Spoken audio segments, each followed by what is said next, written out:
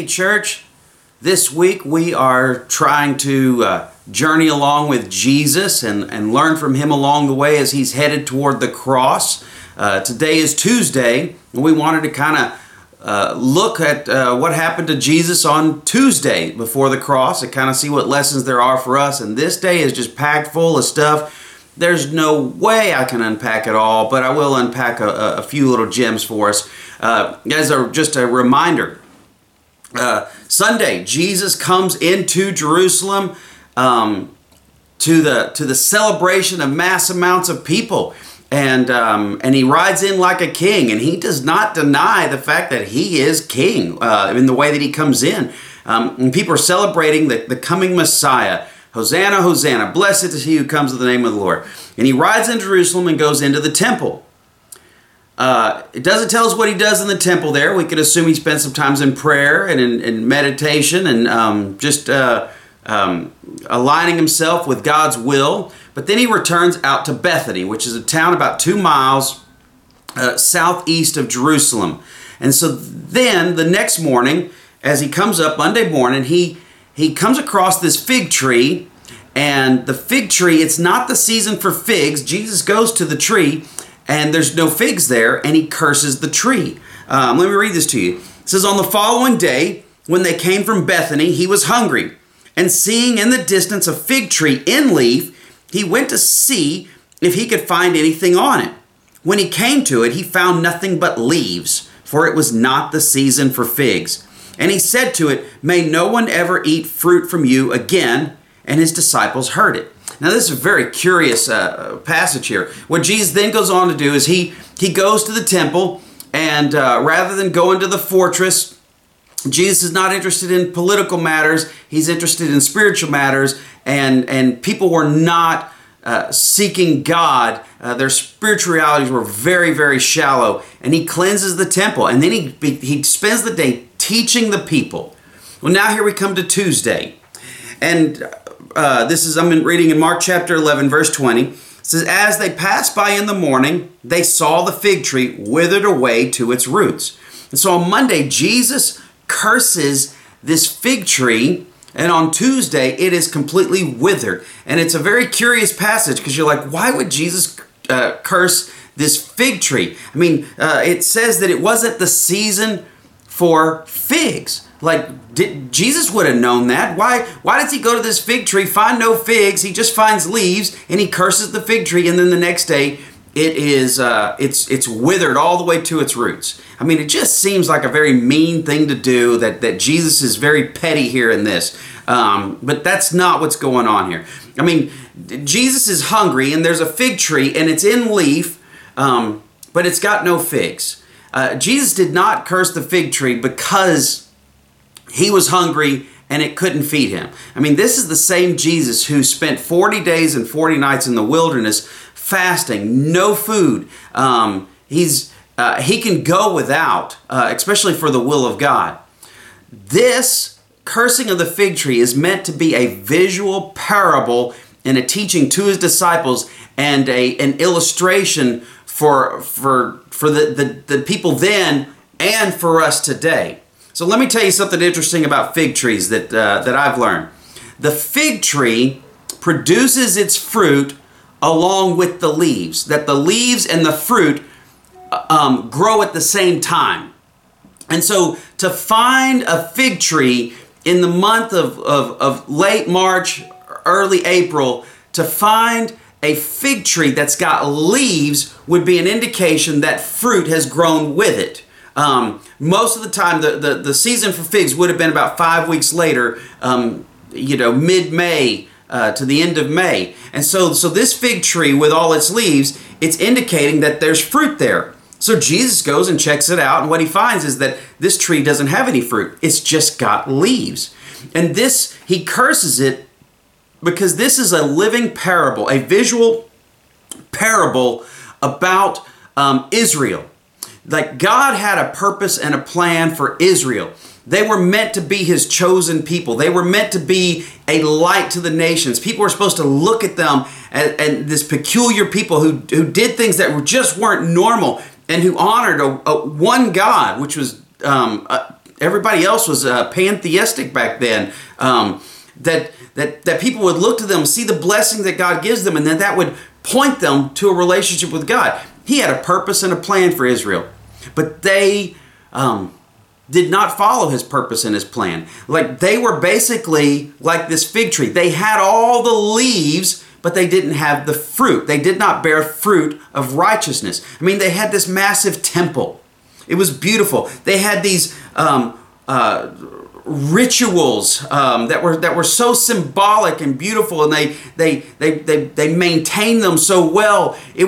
But it was all just leaves. They had the look of spirituality, but there was no real fruit. And that's why Jesus curses them. I mean, listen, a great lesson for us today. It is really easy to do the things that spiritual people do. You can pray. You can sing. You can give. You can serve. You can do all of these things, and they look like they're the emotions and activities of somebody who has a great and deep faith in God. But if you don't have a real faith in God, it's just leaves. It's just leaves. You can look spiritual without bearing the fruit of God. And here's the thing. Jesus knows the difference. And he doesn't want us to just look on the outside as though we are good and righteous people. No, we really want to have he wants us to have the kind of lives that actually produce the fruit of righteousness. I mean, Galatians gives us the fruit of the Spirit: love, joy, peace, patience, kindness, goodness, faithfulness, gentleness, and self-control. These things are about your character, not about how you look on the outside.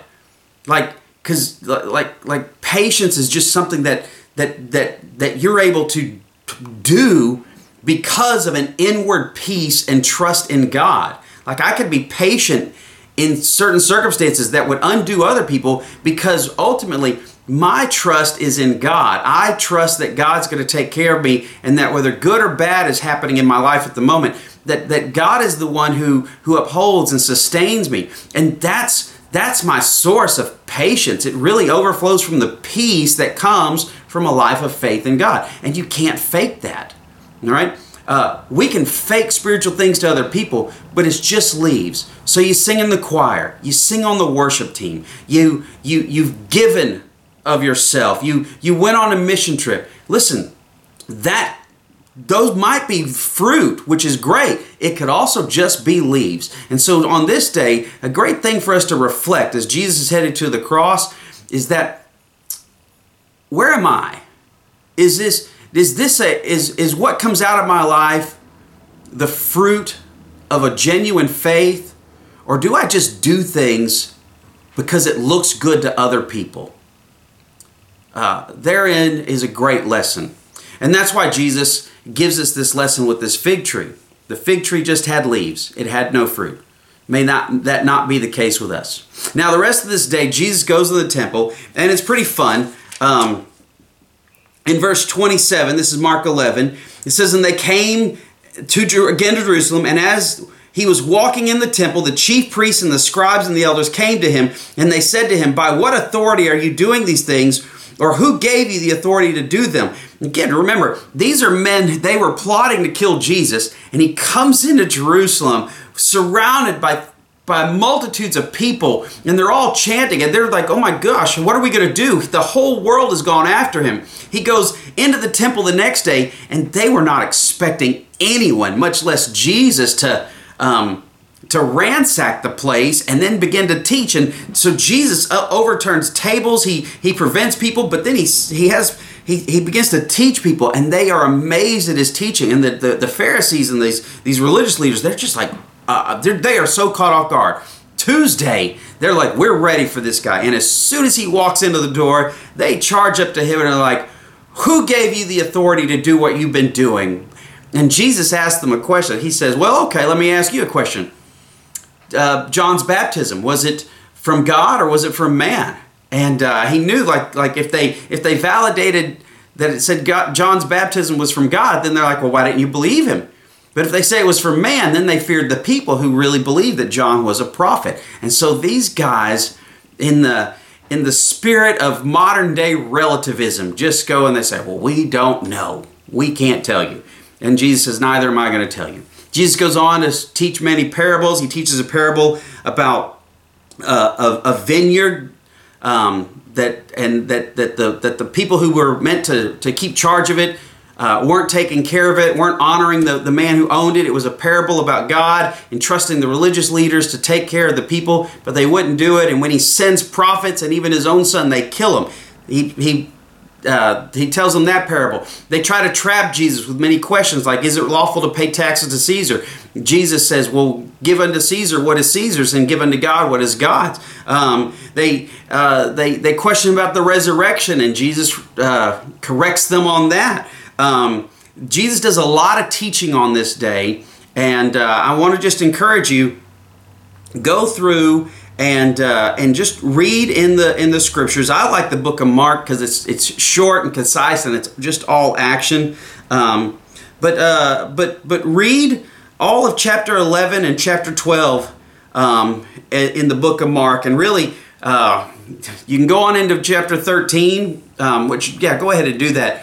I wish I could unpack that for you. Jesus foretells things that are to come. And the one thing that I would want to point out to you there is that Jesus says the end's not coming until the gospel is proclaimed in every area of the earth.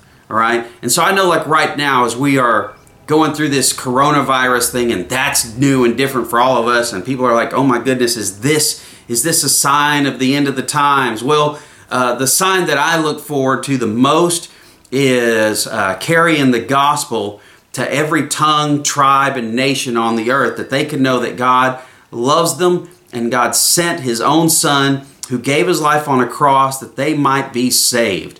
And until we carry that out, the love of God and the patience of God is just going to hold back the end. That's the promise of Jesus. But go in there and see that it's a really rich passage, and it would take a couple lessons for us to unpack it because it's really not an easy set of lessons. So y'all have a great day, and remember, let's use this time to develop a genuine faith, not one that is pretend, like a fig tree with leaves but no fruit, but one that's real and legitimate and comes from a heart that has been changed and truly trust God to handle all things in our lives.